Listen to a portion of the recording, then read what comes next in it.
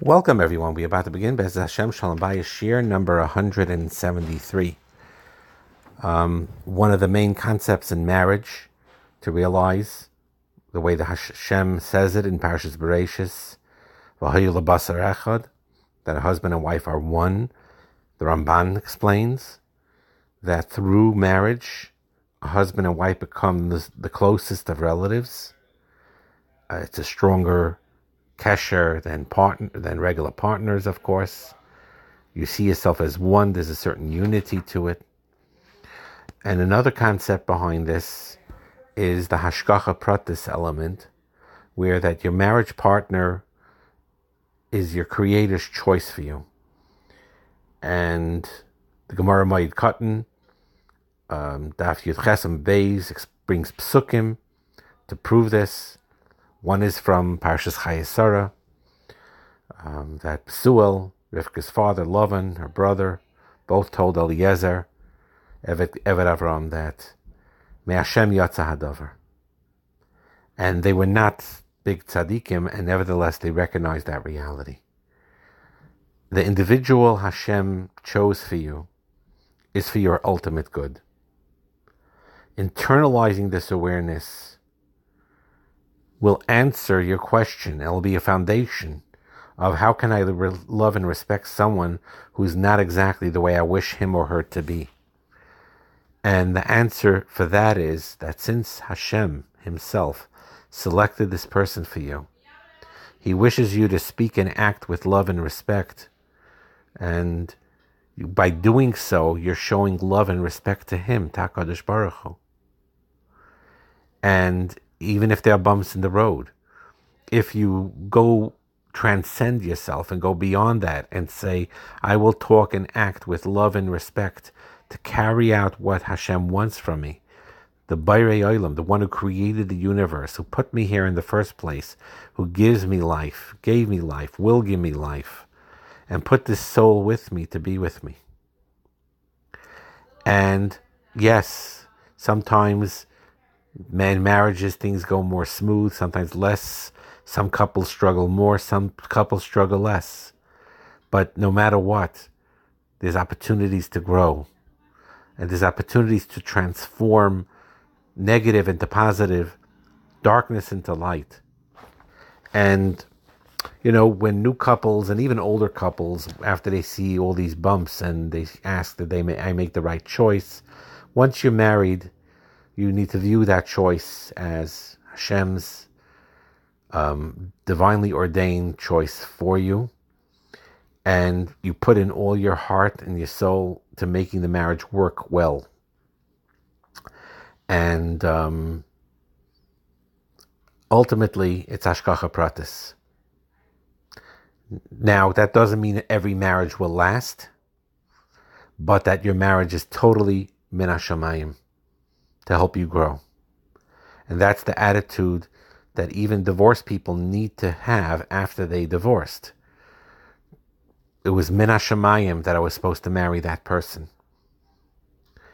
And it was min hashamayim that I was supposed to end and move forward from it, but it was meant for my growth. But ultimately, while the person is married, they need to do everything they possibly can to see to it that it works, and to be committed to the marriage, and not to say to yourself, I made this mistake, I made that mistake, or I wasn't thinking. No matter what the free will matter there, ultimately, it's hashgacha pratis. And it may be that your husband or wife is a different personality than what you were hoping for, but whatever that person is like, there is a divine purpose to it, for you to be married to this particular person. And it's exactly the person at present that Hashem has your best physical and spiritual interest in mind by connecting you with that person. The Dubna Magid, Rizal Pliskin says this, brings a mashal about a person who had a hidden, buried treasure hidden in his property. And the person, though, did not know about that treasure. And in his entire life, he was not able to benefit from that treasure. There's a similar well-known story about someone who had a dream. They would find buried treasure in another city. As he was digging there, someone watched him. "What are you doing?" And he said, "I don't believe in dreams," but if he did, he would be digging for treasure in a different place, for he had a dream that the treasure would be found there. That treasure was in his own backyard. He rushed home, dug his own backyard, found a treasure there. That mashal applies a lot to marriage. Very often a person feels very negative about his marriage. What is it like? You haven't seen the treasure yet. Your eyes are closed. It's sort of the way Hagar's eyes were closed before Hashem opened it and showed the water to her, the well. Same thing over here. The treasure's in your backyard. The gift is in your husband, in your wife. You don't see it yet, but it is there. And even if you're having a challenging time with your husband or your wife, if you recognize this is what Hashem chose for you, put you two together, it's an area for growth. And the growth may be painful at times, but ultimately you need to be exactly where you are. And the way Hashem generally works it is that after that hard work, you start really, really seeing those brachas. Similar to really realizing, hey, there's an indent in that backyard there. And you find that treasure in your own backyard. And that's a tremendous concept. Here's an anecdote, and listen carefully to this. This is a very important one. When I first met my spouse, I had doubts as to whether or not we should get married. I wanted to be able to have a flowing conversation with this person I married, but I found it difficult to talk to each other. I wanted to be understood, but I felt this person didn't really understand me. I wanted someone who would be very accepting, but instead this person was highly critical. I expressed my doubts to someone I respected. I was told, "Don't worry, everything will turn out right. After you get married, these issues will all be resolved and you will have a happy marriage." I have seen a lot of young couples with doubts, but after marriage, they are glad they are married. I listened, but I wasn't totally convinced. I spoke to 2 more people and asked them. I was told by one, everyone is nervous beforehand. I was also, "I have a good marriage. You'll have a good marriage."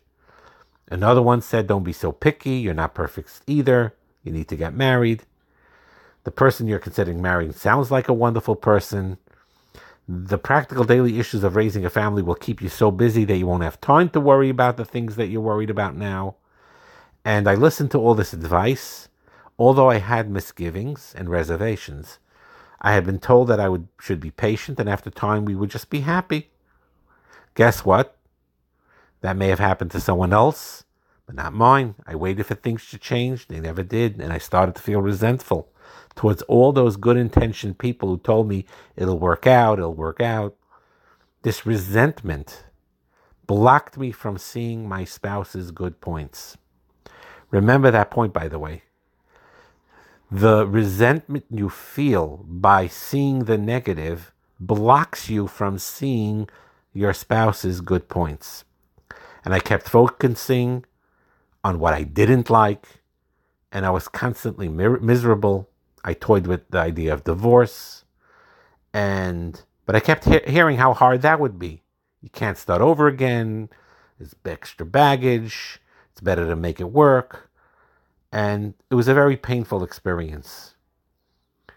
And after a while, though, taking an objective look at my situation, I realized that maintaining the resentment was a form of self-torture. I have to accept that it was my own choice to listen to the advice I heard. No one forced me to do so. Giving up resentment is difficult, but it's either that or ruining my life. I realized that those who advised me to get married were telling me things that they felt were the best for me. They did know people had doubts when they got married and were grateful when they did. And some people weren't so happy, but they kept it to themselves.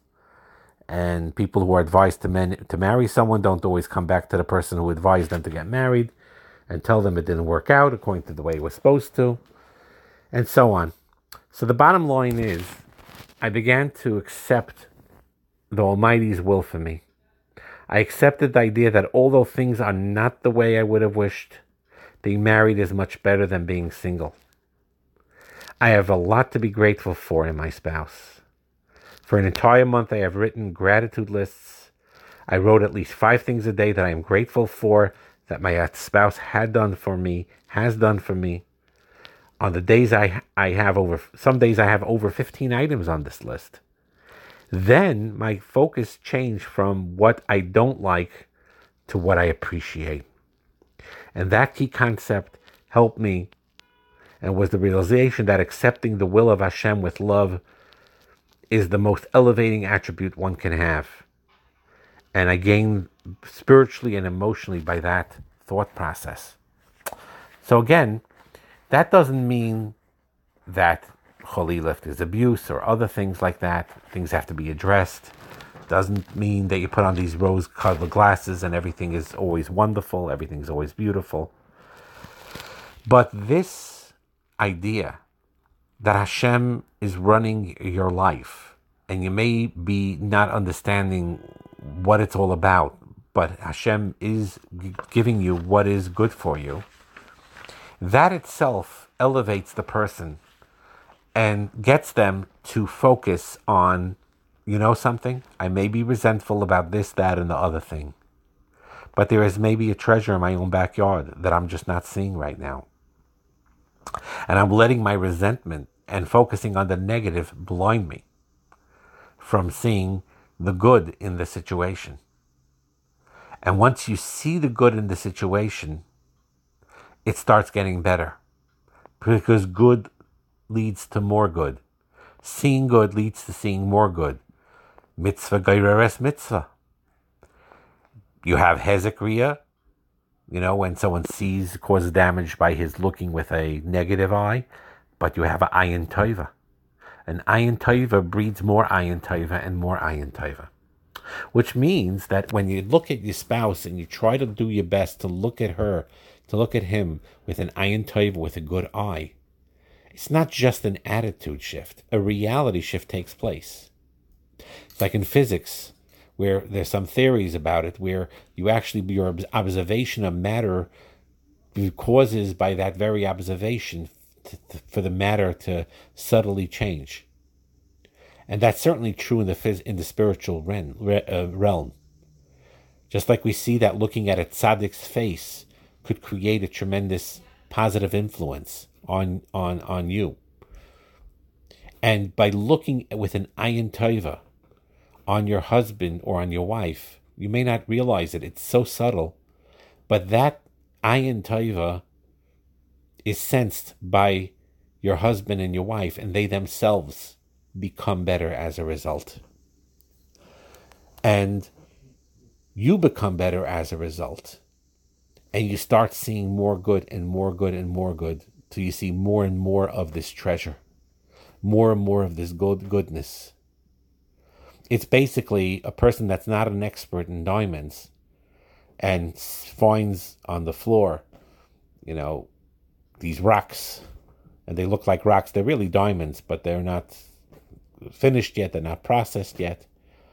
The person doesn't realize it. He'll just throw it out. This is garbage. But when you take that rock, so to speak, and you look at it with an ayin tov, and you say, hey, there's a diamond beneath there. You start looking at it, and you start cultivating it and appreciating it, working with it, and then it starts shining. The same thing with a husband and a wife. The neshama is in there, and you access it by giving that ayin tova, and it brings out their goodness. So many people seem mediocre,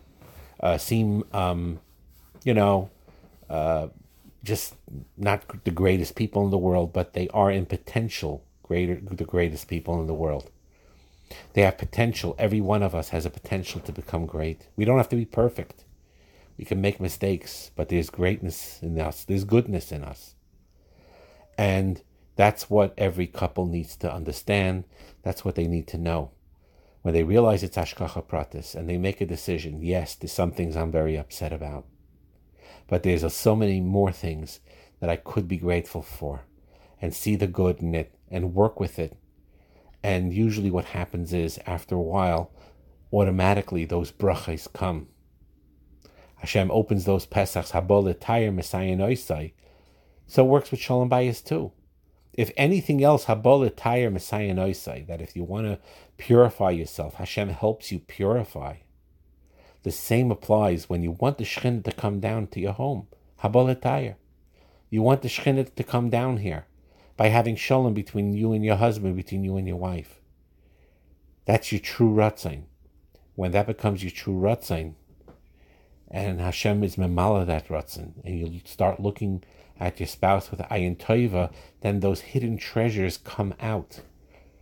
You'll find that treasure in your own backyard.